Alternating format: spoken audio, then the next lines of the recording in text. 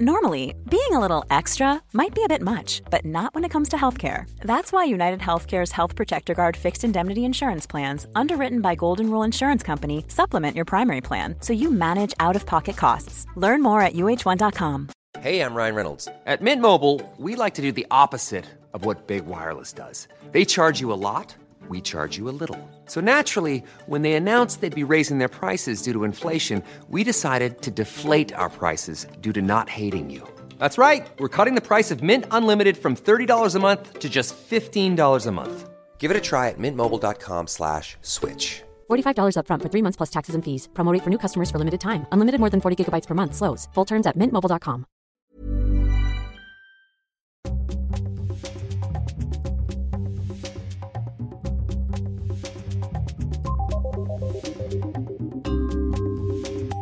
Hello and welcome to Your Book, the podcast for literary nosy parkers. I'm your book inspector, Daisy Buchanan. This week we've got a great conversation with the amazing Ian Rankin. Before we start, I want to tell you about a way you can find out more about what I'm reading, what I'm writing, and a place to join me for some book chat. Lots of you have already found me at the Creative Confidence Clinic.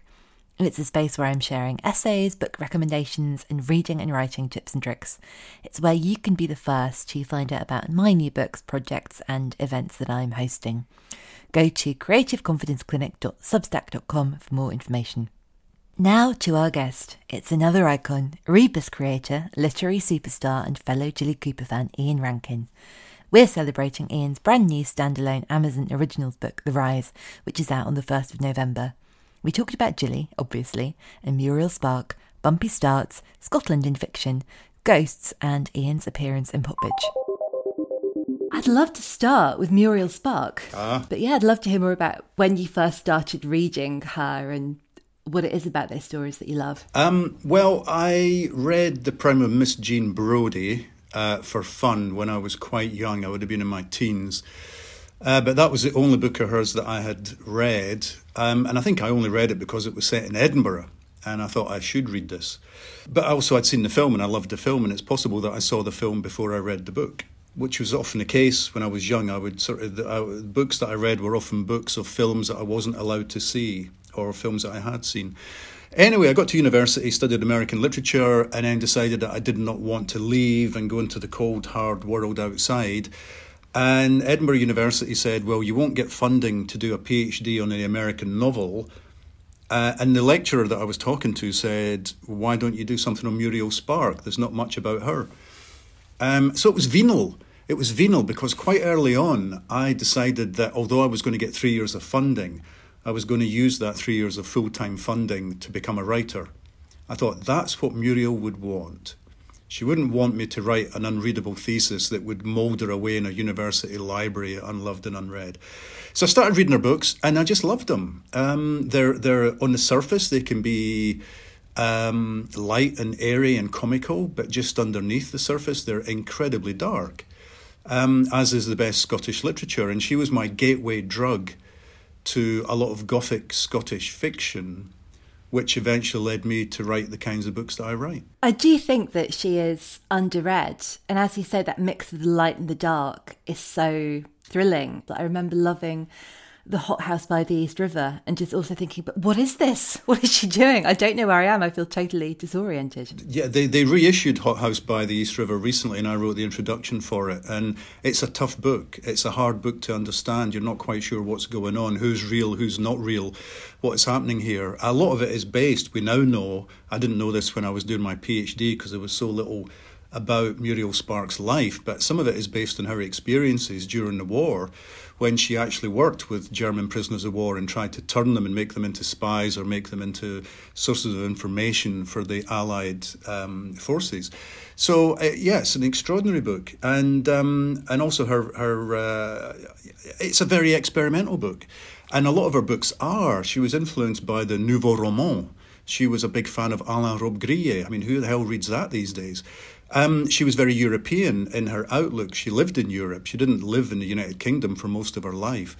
And if you read Miss Jean Brodie, you get a sense of the kind of writer you're going to get. But every book is different from the book that went before and the book that comes after. So it's very hard to get a take on her, except that she is a very dark, satirical writer. And she's also written one of the most extraordinary crime novels of all time, The Driver's Seat. I've never read The Driver's Seat. Oh, I'm not going to spoil it for you. Don't see the movie. The movie that was made with Elizabeth Taylor is a bit of a mess, even though it was just reissued on DVD recently. But the book is I think it's under 100 pages long, and it turns the crime novel, the mystery novel, on its head. So, and it's dark. It's the darkest book she ever wrote. So, well worth investigating. But Miss Jean Brodie first, then maybe Girls of Slender Means. If you want a lighter book about being a writer, go to Loitering with Intent, which is one of her later books, which is fantastic and was shortlisted for the Booker Prize. It's a little bit more writing advice in that than in that famous clip of her writing advice, which is like, write your name, write the title, write the book, and give it to someone to type it. That's pretty much it. That's pretty much how she did it. She used to, she wrote all her books in school jotters, school exercise books, that she bought from a shop in Edinburgh. And they were the same exercise books she used when she was a school kid. And they stopped making them. And she went, this is a disaster. I can no longer write books. And so the bookseller who sold these books, James Thin, went off and sourced more. They sourced the right cardboard, they sourced the colour, they sourced the right paper, the lines and everything.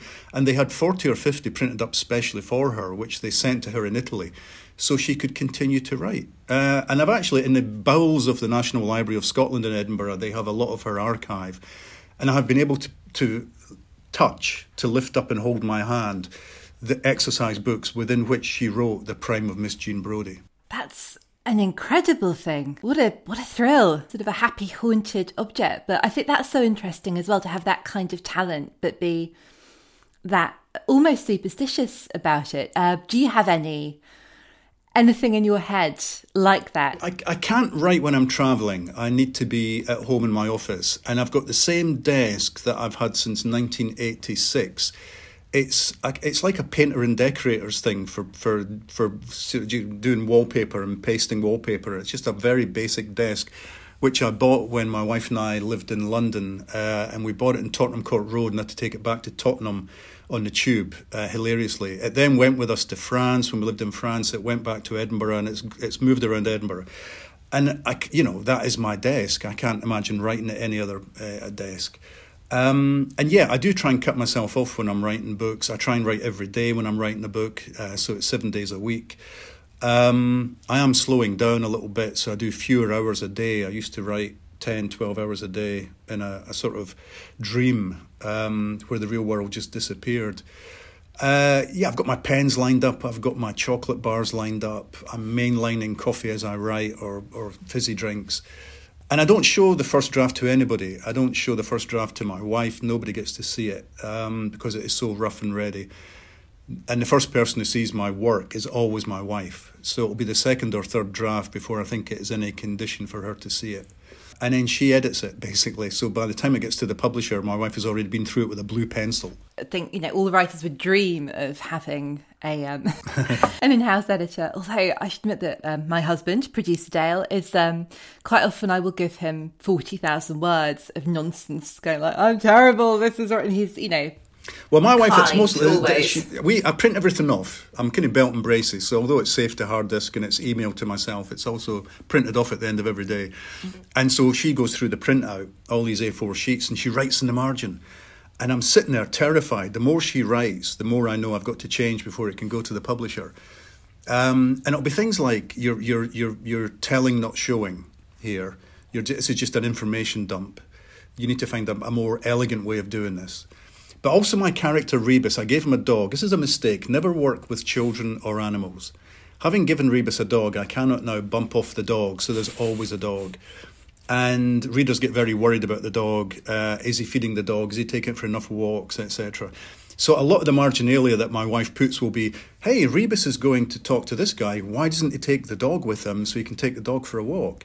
Or Rebus has been away from home for quite a long time.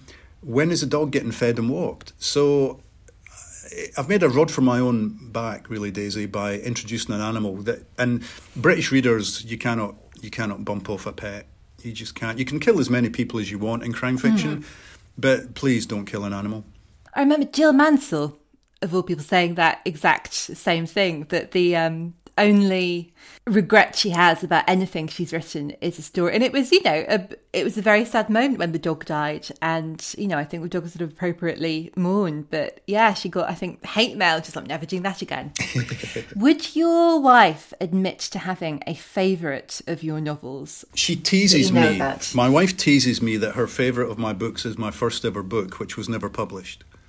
It was a comedy set in a Scottish hotel featuring a one-legged schizophrenic librarian and a child with special powers, supernatural powers. And she says she loved it to bits. Anyway, she teases me. I don't know if she's got a favourite amongst the Rebus novels or not. She keeps pretty quiet on that. She reads a lot of crime fiction, so she is the ideal reader for me, because she knows if I'm nicking ideas from other people, or if other people are doing it better than me and I should maybe then revise. I think that's so interesting, isn't it? And I don't know how I feel about this, because I'm always reading. And when I'm writing, I reread because it's safe. It's not going to get in my head too much because I know what I'm expecting. And also I think rereading is how I learn about technique and how, when I've loved something, what it is they've done. And also it's good to know what contemporary people are doing and kind of what's out there and what people want to read, I guess. But also, that can get in your head. I mean, I suppose the joy of Rebus is, you've got that character and that voice and someone so well who's always going to kind of set the tone to a certain extent. No, I mean, it's a wonderful thing, and it's also a curse, because people expect another Rebus novel, and it can't be different. It can't suddenly be a comedy, or it can't suddenly be set in an old folks' home, etc., etc. So you're not going to do Rebus in space? Not going to, no. And Reginald Hill did once do a D.L. and Pascoe in space, which was hilarious. But only as a kind of long short story, not as a full-length novel. No, we're not going. Rebus doesn't even have a passport. People say, "Oh, you're going to Greece on holiday. Maybe Rebus will go there." No, he doesn't have a passport. He doesn't travel. He travels as far as the pub. That's his orbit, as it were. So yeah, it's a blessing and a curse. I mean, it's lovely to have so many words, so many books to write about the arc of one human being's life. I mean, when we first met him, he was 40 years old. He's now nearly 70. And we've watched him slow down and get illnesses and have to move along and retire and feel a bit useless and try and become involved in the world again. And all of that I've enjoyed the retirement books immensely, because this is about a man trying to work out if he can still make a difference in the world, or if the world still notices him. Can he force the world to notice him? The police force aren't interested in him anymore. They feel he should have retired and gone to Marbella or something. And he keeps sticking his nose in. And he finds it harder and harder. He can't, if he goes to a police cordon, he doesn't get through the cordon the way he would have done a few years ago. So that's all been really interesting. And it keeps me on my toes. It keeps me interested in him as a character. But I do think the police procedural, which is what these types of book are called, is in trouble just now. Partly because I think readers have decided the police are not necessarily the good guys. We've seen stories from all around the world where the police are institutionally corrupt, institutionally racist, covering stuff up, etc., etc. So it's very hard to get readers to actually get on board with the police officer that you are giving to them. And the high concept thriller has become a thing. And as you talked about earlier, books like Gone Girl, when it came out, I read it and I tore through it as a reader. And then I had to read it much more slowly as a writer to see how she did what she did. How did she perform this act that make this book what it is? And I looked at all these high concept thrillers and thought, I couldn't write those. I just can't write them. And I can't write them because I don't know what a book is until I start writing it. So the idea of having a twist prepared in advance is anathema to me. When I start a book, there's usually a murder or some kind of big mystery, but I don't know who did it. I've got no idea what's going on. And as my detectives are finding out what's going on, so I'm just looking over their shoulder, also finding out what's going on. And about 2/3 of the way through the first draft, there's usually a light bulb moment when I go, oh, okay, I know what's going on here. I know who did it and I know why they did it. But a lot of writers would find that absolutely terrifying. I think readers know when someone's holding them at arm's length and they're going to dazzle them. And it's like, I'm not going to let on what's happening here. And I think sometimes that can be thrilling and delicious when, whenever you read a book, whenever I read a book, I'm always, happy to suspend my disbelief and be manipulated and go along with whatever is being presented to me. But I do think that thrill of discovery, it's the most reliable, unreliable narrator, I guess, isn't it? Because they're not omniscient.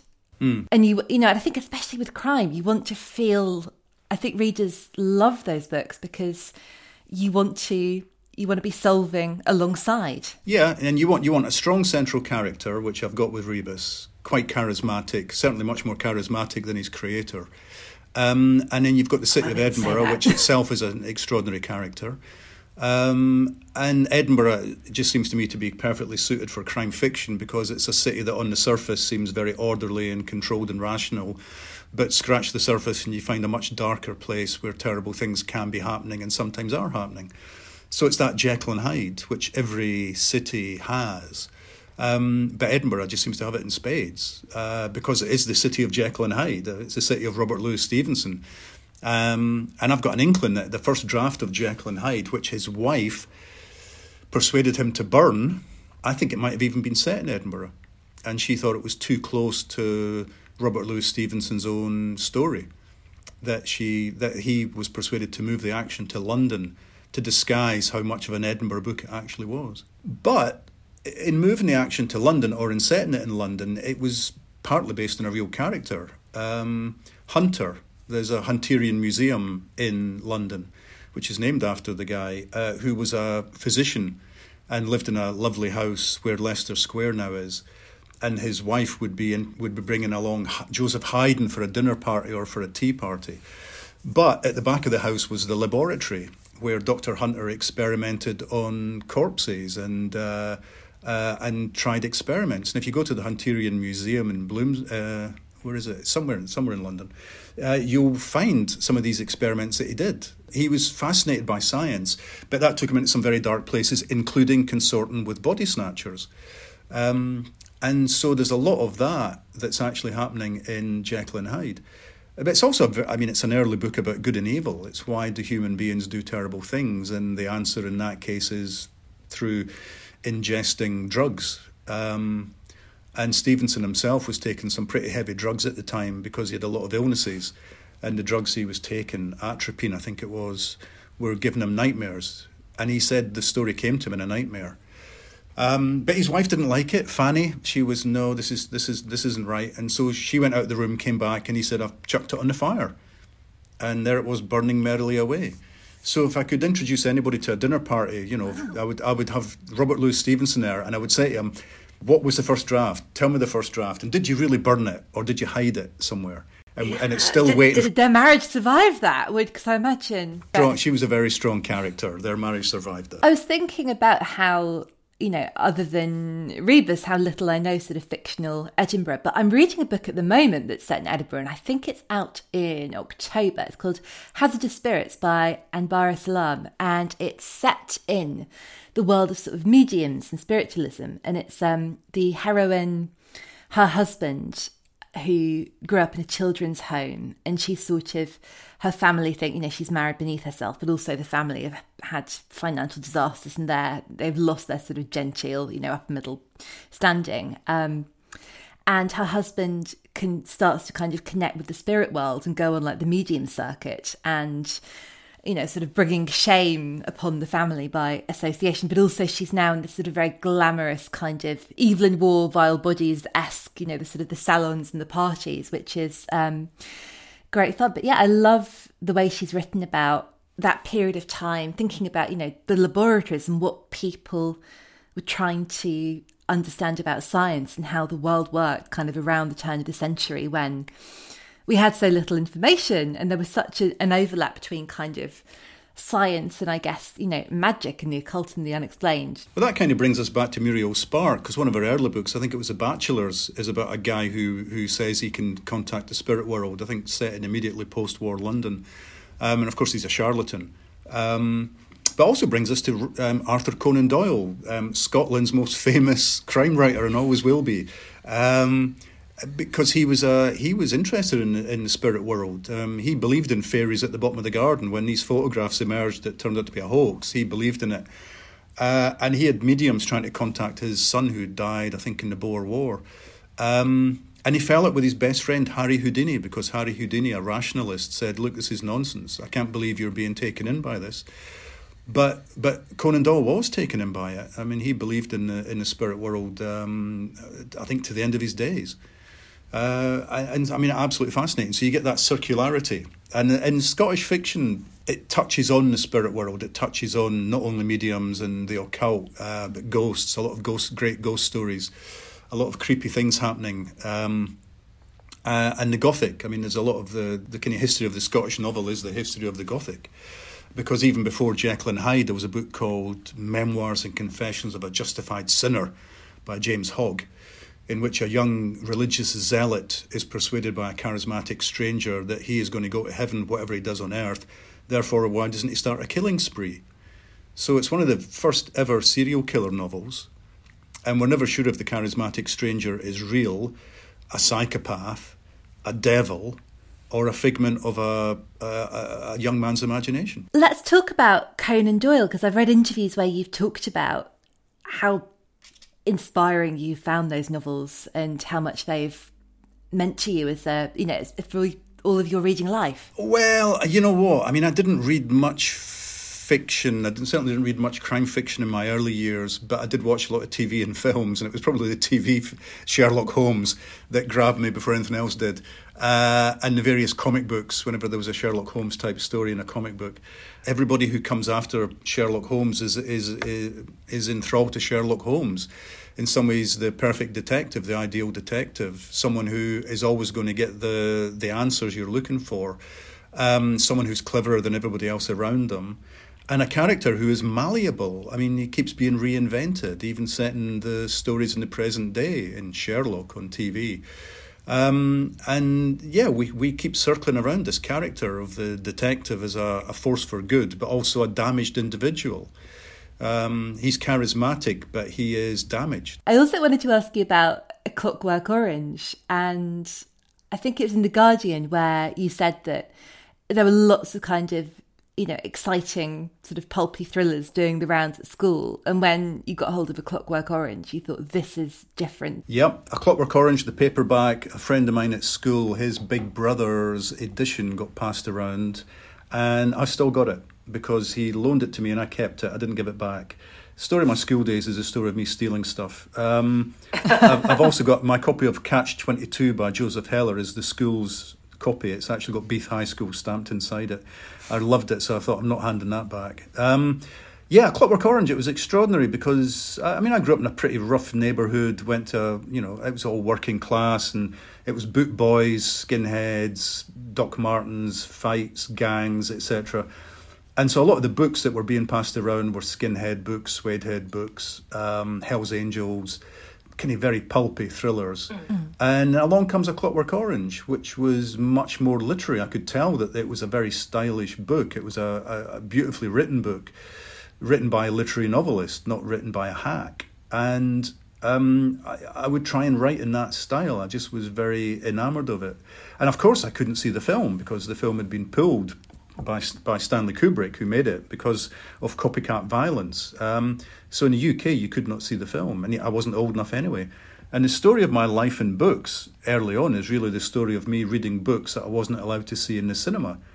So it was A Godfather and One Flew Over the Cuckoo's Nest and French Connection and The Exorcist and A Clockwork Orange. It was a very important book to me in some ways. It got me into reading. I must have read it probably a half a dozen or a dozen times over the course of the next few years. And it got me starting to write. I was trying to write little short stories, little squibs that were in the style of Anthony Burgess. I think it's interesting that we talk about how, that's how sort of visual artists get started, that, people learn how to paint by imitating the great painters. And there's lots of pressure on writers to find their own voice, but I think you only do that by loving someone else's voice and trying to understand and trying to copy what that is. Yep, I think that's absolutely true. And every writer that I've read, I've probably stolen something from them at some point. I mean, Muriel Spark, again, in Loitering with Intent, her great novel about becoming a writer, says that writers, we just loiter with intent, and loitering, we're watching you and we're going to steal your soul, we're going to steal your lines or your characteristics, your little facial tics or your dress sense or whatever. And any stories you tell us or any stories we overhear you telling, we're going to steal those as well. We're magpies, what can I tell you? And so, the early books, if I read T.S. Eliot at school, I would go away and try and write a poem in the style of T.S. Eliot. Song lyrics, I tried writing song lyrics in the style of bands that I liked. Terrible prog rock lyrics for bands that didn't exist. Well, they existed only in my head and on paper. And all of it was just part of trying to become... I didn't have any role models. There were no writers in my community. I wasn't introduced to any writers or knew any writers, and I had absolutely no idea how you would go about trying to get published. So in the early days, it was just reading as much as I could and then writing as much as I could.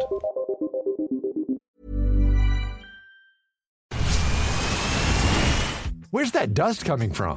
Still finding debris after vacuuming? Eufy X10 Pro Omni Robot Vacuum has 8,000 PA of powerful suction to remove debris deep in carpets. And it's totally hands-free. Want to know more? Go to eufy.com. That's EUFY.com and discover X10 Pro Omni, the best-in-class all-in-one robot vacuum for only $799. Cool fact, a crocodile can't stick out its tongue. Also, you can get health insurance for a month or just under a year in some states. United Healthcare short-term insurance plans, underwritten by Golden Rule Insurance Company, offer flexible, budget-friendly coverage for you. Learn more at uh1.com.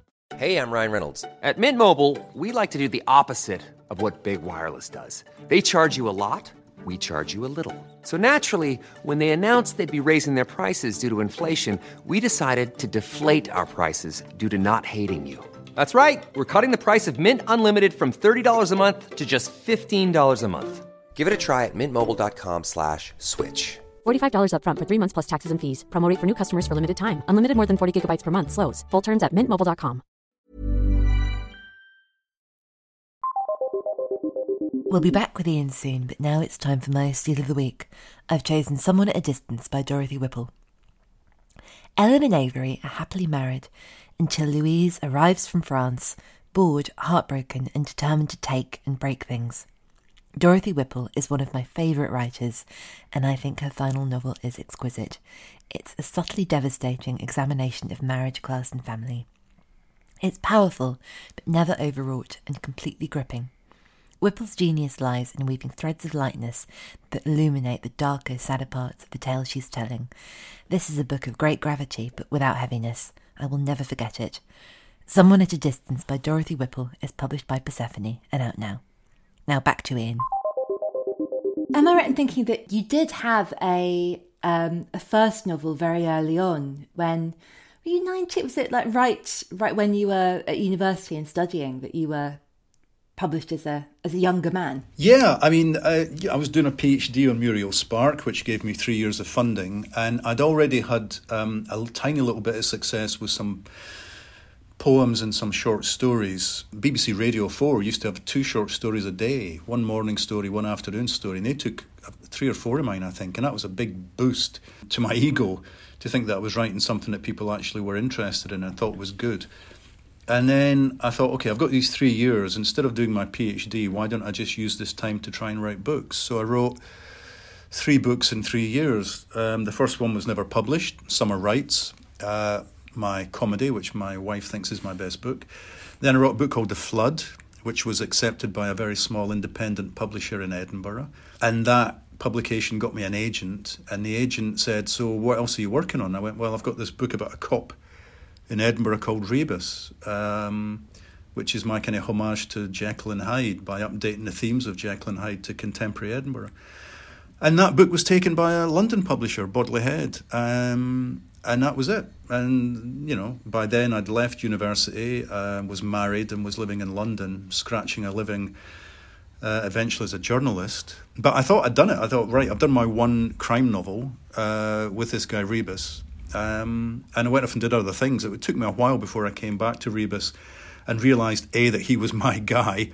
He was the guy I wanted to write about. And B, that allowed me to to dig deep into the city of Edinburgh and what made it a unique and special place. I love the idea that Rebus was living in your head all that time and kind of growing and maturing, and that those stories were, percolating, for want of a better word. Yeah, well, after the first Rebus novel was published, I thought I wanted to be Graham Greene, the Graham Greene of The Human Factor, or maybe John le Carré. So I wrote a spy novel called Watchmen, which didn't sell many copies. Then I thought, well, I need to make a living, so I better write a big, fat airport thriller, techno thriller, and that was a book called West Wind, and that didn't sell many copies. And I think my editor scratching his head saying, "Look, Ian, I liked that guy Rebus. Why don't you do another one of those?"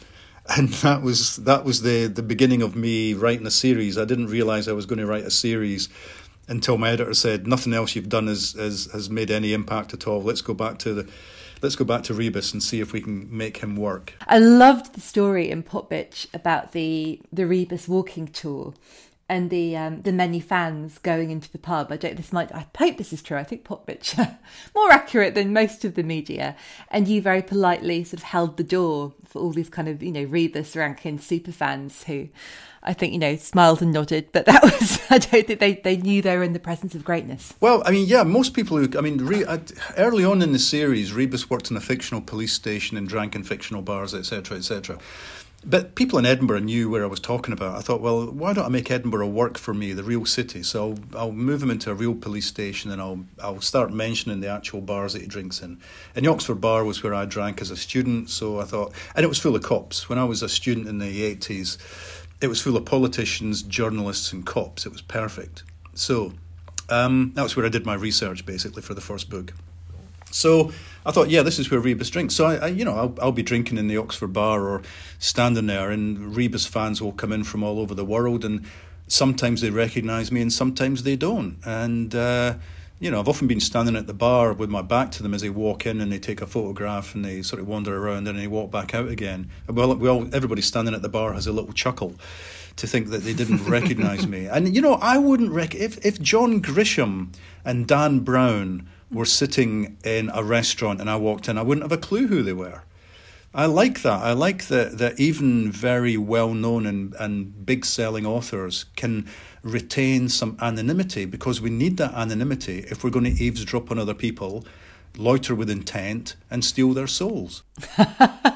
It's such a good idea to commit those sort of, I don't know, moral crimes isn't quite right, but the minor sins of the author that fuel the work. I wanted to ask you about reading crime. Are you good at working out who done it as a reader? Do you solve as you go? No, I'm terrible. And most crime writers I know are really bad at working out who did it. I don't know. And same with movies. I never know what's going on until I get to the end. And you go, oh, okay. And that's great. I don't mind if people work it out. For me, the greatness of the crime novel isn't in the revelation of who the killer is. It's in everything else. It's what crime tells us about ourselves as human beings, about human nature, about the society we live in, about the injustices that go on, about the gulf between those who have and those who have not, about what having nothing can do to you as a human being, how it can crush your spirit and force you to make terrible decisions and do terrible things. All of that, all these huge moral questions, and the sense of place, the sense that when you read a crime novel, you're getting a very good education in a city or a country or a culture. You're finding interesting, charismatic characters that you want to spend time with. All of that you get from the crime novel. I think it's the perfect package, and that's why I enjoy reading it. If I'm going to go to any country in the world, on holiday or on tour, I will seek out the crime fiction based there, because that will give me a good primer in which parts of the country to avoid, in the country's history, its culture, its gastronomy. I might get tips on where to eat and where to drink.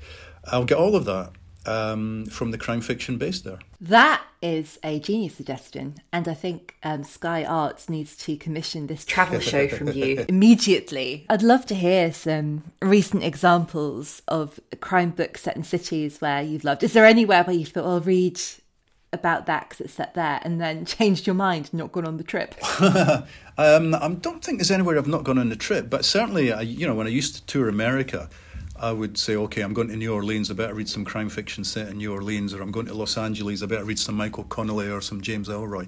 And for some readers, that might put them off. I mean, reading James Ellroy, you might think, well, I'm going to this terrible place that's full of corruption and murder and death and sadism and everything else.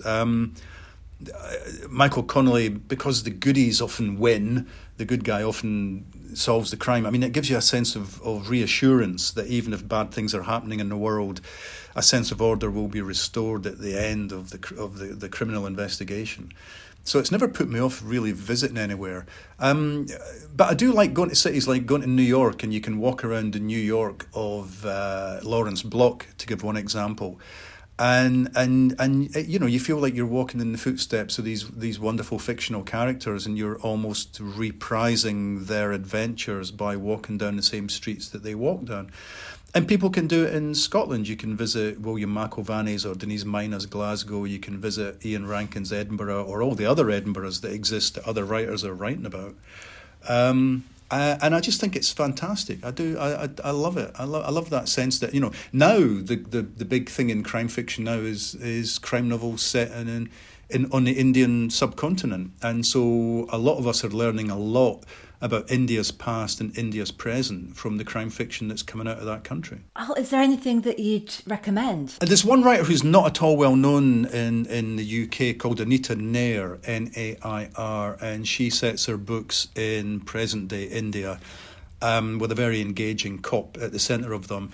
And, you know, her first book, from memory, is about cross-dressing and people being murdered because they're cross-dressers.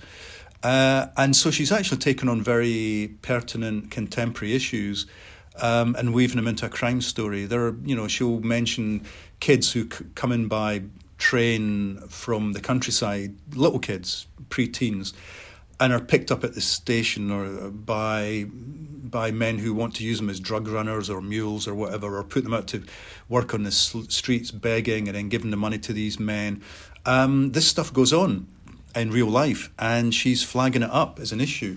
So they're very issues-driven books, and I really like them. So Anita Nair is someone who should be better known in the UK, and I don't even think she's got a UK publisher. Because I was thinking about, you know, what you were saying about those playground books and A Clockwork Orange, and you know, not being able to see certain films, and that the sense of scarcity and being really excited and having that anticipation, and it taking a little while to be able to get hold of the thing you want to read. And, you know, maybe that's a great way to recreate that, sort of look for these authors who, you know, deserve a wider audience and maybe don't have one here, and that, you know, you've got to do that extra bit of work to track them down. Yeah, and I mean, thanks to the internet, that's easier than it used to be.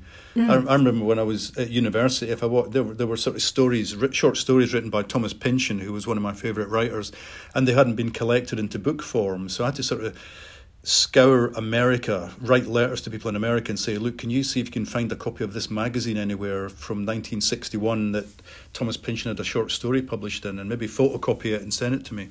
It was that kind of thing you had to do. So you were becoming a detective yourself. But now with the internet, of course, you can just tap in contemporary Ghanaian crime fiction, contemporary Sri Lankan crime fiction, and immediately you'll get a list of names coming up, and you can have a look at them and decide who you might want to read. Yeah, that's how you get to know other places. You know, what are they buying to read at the airport? It can't all be lessons in chemistry the world over. No. You know, to wave a flag for crime fiction, literature in translation, the UK were very lazy until fairly recently. We just wanted to read writers who were writing in English. And crime fiction broke those barriers down. People like Stieg Larsson, Henning Mankell. It was the crime writers from Scandinavia and elsewhere. We wanted to read their books. And when publishers realised that these books could be Jo Nesbø, when they realised these books could be big sellers, they started to look for the next big Jo Nesbø or the next Henning Mankell. And they started looking at different countries to see what you know, we've done Scandinavia now, we've translated a lot of the writers from there. Where have we not translated books from? And so we're starting to get a much wider types of books available to us that we couldn't have got a generation or two ago, because we just weren't that interested in translating books. It was an expensive process, and with plenty of English language writers, so why would we bother? That's what you were saying before as well about the way trust in the police, I think certainly in the UK and the US, that is diminishing, and that's, you know, going to have an impact on crime writing. I suppose it's interesting as well the way that other countries and places feel about the people who are supposed to be protecting them. I mean, in a lot of these, countries, I think India is a good example. A lot of it is, you know, your uncle is a senior cop, so they get you a job as a cop. You might be absolutely useless at it, but you go through the ranks quickly because you've got a family member. It's a lot of nepotism, a lot of back scratching going on, a lot of money changing hands for positions of authority, and you know, it's corruption. And crime fiction, you know, shows it up. It says, look, this is actually going on. Are you readers happy about the fact that you live in a country where this stuff can happen? And I think crime novels are starting to take on board things like Black Lives Matter and cover-ups in the Met, the Metropolitan Police in London, and officers that have for years been getting away with sexual assaults and other terrible crimes because their mates in the police were backing them up and covering up for them. This is all not only coming to light in the real world, but is being used by crime writers to make the point that we, the public, should be horrified by this, and what can we do about it? I think crime fiction, at its heart, is a political medium, and that again attracted me in the early days. The fact that Edinburgh was a city of great wealth and great poverty and had huge drug problem and an HIV problem in the 1980s. I thought, if I want to talk about these issues, the crime novel allows me to do it. A detective is the perfect character because a detective can move easily between the haves and the have-nots, between the overworld and the underworld, between the CEOs and the politicians and the disenfranchised. One character, a detective, allows you to move between all these strata and talk about them. And talk them and have a reason to ask them a lot of questions. Yeah, and those questions will have to be answered. You know, if you're a journalist, people don't need to answer your questions. If you're a cop, people need to answer your questions. I would love to ask you about, because I know, you know, you've written for screen and books have been adapted, and that your own relationship with reading has often been seeking out the stories because you wanted to see the movie and, you know, you couldn't for whatever reason. Are there ever things that you've tried to make work for screen that haven't worked out, or ways that stories have evolved that have surprised you? Oh, all the time. I spent months with a friend of mine who's a screenwriter. We sat in an office and tried to get a film script done of Confessions of a Justified Sinner, a novel by James Hogg about a Scottish zealot serial killer. And we thought we'd got something that worked, and off it went to Cannes, and, you know, the script went to Cannes, and we had a producer, etc., etc. And we just couldn't get the funding, we couldn't get it off the ground. So that was months and months wasted. The thing I've realised is that if I can either spend months and years that might be wasted trying to do screenplays and things that never get made, or I can use that time to write novels, which almost certainly will get published. So I've kind of fallen back on the novel again. But I do like stretching myself, and to do that, I sometimes do take on a stage play, for example, and just see, because it makes you think about narrative in a different way and makes you think about the presentation of character in a different way. And so when Amazon came to me for The Rise, they said, look, it's going to have to be short, it's got to be read in one sitting.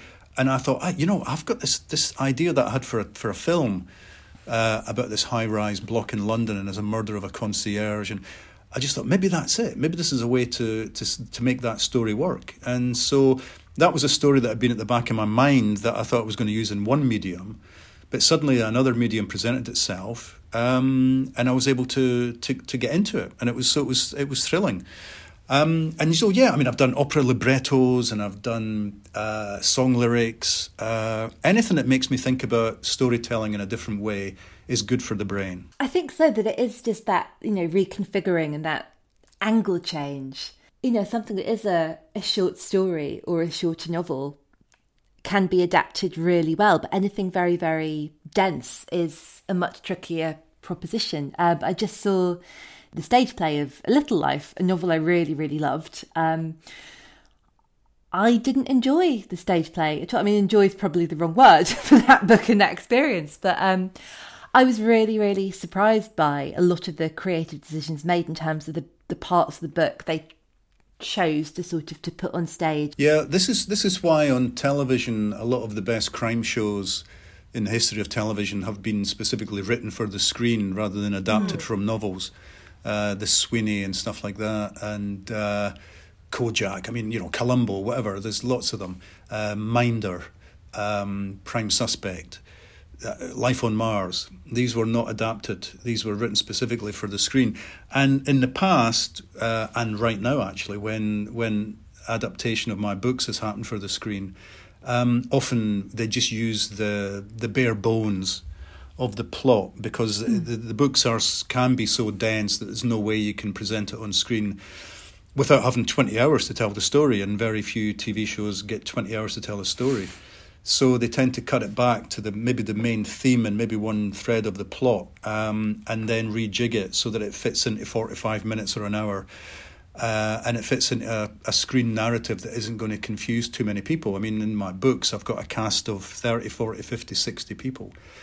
You can't always do that on screen without confusing the viewer. So I've been lucky in a way that I've worked with screenwriters who know what they're doing and are very good at taking the bare bones of the story and managing to make the theme work while compressing it. Other than any books you've already mentioned, if we could guarantee that the screen version would definitely get made, are there any books that you haven't written that you would love to adapt? I don't think I'm the person to adapt anything. I don't work well in a team. The novelist gets to play God, and I like playing God.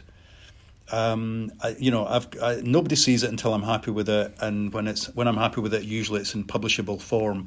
When you're working on a screenplay, the director, the producer, the money people, your co-writers, the actors, everybody might want a say in it. You're a very small cog in a very big machine. And the reason I became a novelist is that I don't work well in a team. I'm just not a team player. It's why I can never be a cop. Because cops in the real world, unlike the mavericks that we have on television and film and in books, they have to work well. They've got to be team players.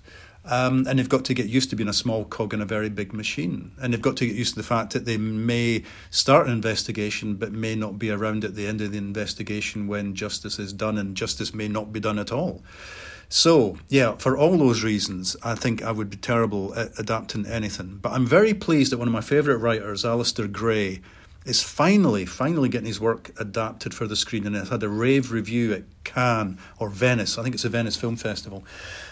Poor Things, which is a novel of his that I would have said was unfilmable, has been made into a film, and it's been made hugely successfully into a film. So I'm really looking forward to seeing that. Sadly, Alistair died a couple of years ago, so he's not going to be around to see it. If any film could get made, I would love Alistair Gray's Lanark, the great 20th century Scottish novel after Miss Jean Brodie. I would love that to be made into a film, but again, it's probably unfilmable. Well, now it's starting. I didn't know. That's really exciting. I don't think I've read any Alistair Gray, but I've definitely seen. I think we've got Lanark in the house somewhere, which I will definitely read now, and hope that someone has the imagination and the ambition to make it. But I think that's so interesting about I think being a team player is the greatest lie on everyone's CV. The first falsehood you'd say in a job interview.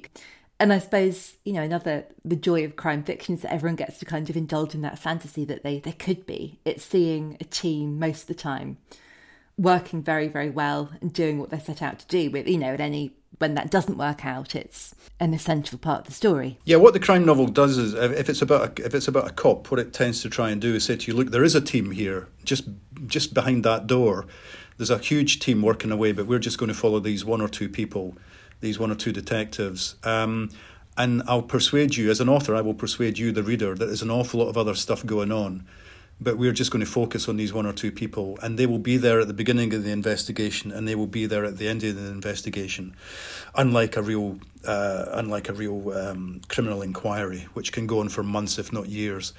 That's one of the kind of secrets of writing good crime fiction, is to try and persuade you that there's an awful lot going on that we're just not going to show you. Before we go, I have many questions about crime that I'd love to ask you still. I could talk to you for hours about that, but I would love to know about the books on your pile or anything that you're excited about reading or looking forward to making time for? I've just finished reading John Niven's book, Oh Brother, about his brother, a troubled soul who committed suicide. It's very moving, very funny. John is a very funny writer and he can't help being funny. So although it's a powerful and a dark story, he does inject a lot of humour into it, and it's a great book. It's a real departure for him. He's known for his kind of scabrous, dark, satirical novels, and this is a very personal book. And yesterday I finished reading Jilly Cooper's new book, Tackle, which is published, I think, in November, which is about football. People are go, what? You're what? I'm a huge Jilly Cooper fan. I'm a fanboy. I wasn't expecting you to say that, but I've just read Tackle and I had a fine old time. Come on, Rupert Campbell Black is back. He's bought a football team. They're in the lower leagues. He brings them to glory and everything else. Stuff happens. There's murder. There's intrigue. There's a lot of romping. It's a lot of puns. It's everything you would expect from a great Jilly Cooper novel. And I think she's got her mojo back. Thinking as well, when we were talking earlier, I think Jilly is the only writer in the world who can get away with the demise of beloved dogs. Oh, that's true. Yeah. I mean, they don't die violent deaths, but she's got horses that die, and dogs that die. I mean, she's a real animal person in real life, and I think that comes across in the book. So, although yes, death is of course a natural part of the cycle. She's very good at writing about it because she feels it. She feels the death of animals really personally. Wasn't expecting that, but I'm so delighted to hear it. The other thing about Jilly is every time I say something nice about her in an interview, she sends me a present. So. Oh, yes. So maybe make sure that she hears this. We'll both get a bit of Jilly mail. I'm going to cross my fingers for that. It's been an absolute pleasure. Thank you so much for coming on the podcast. Lovely. Well, it was lovely talking to you, Daisy, as well. Huge thanks to Ian. The Rise is out on the 1st of November from Amazon Originals as an ebook and an audiobook. Your Booked is produced by Dale Shaw for New Alaska and created by Dale Shaw and me, Daisy Buchanan. To see all the books Ian mentioned, go to acast.com/booked, and you can shop a selection on our page at bookshop.org. Find us and follow us on social media at whybooked, and if you're feeling especially generous, we would hugely appreciate a 5-star review.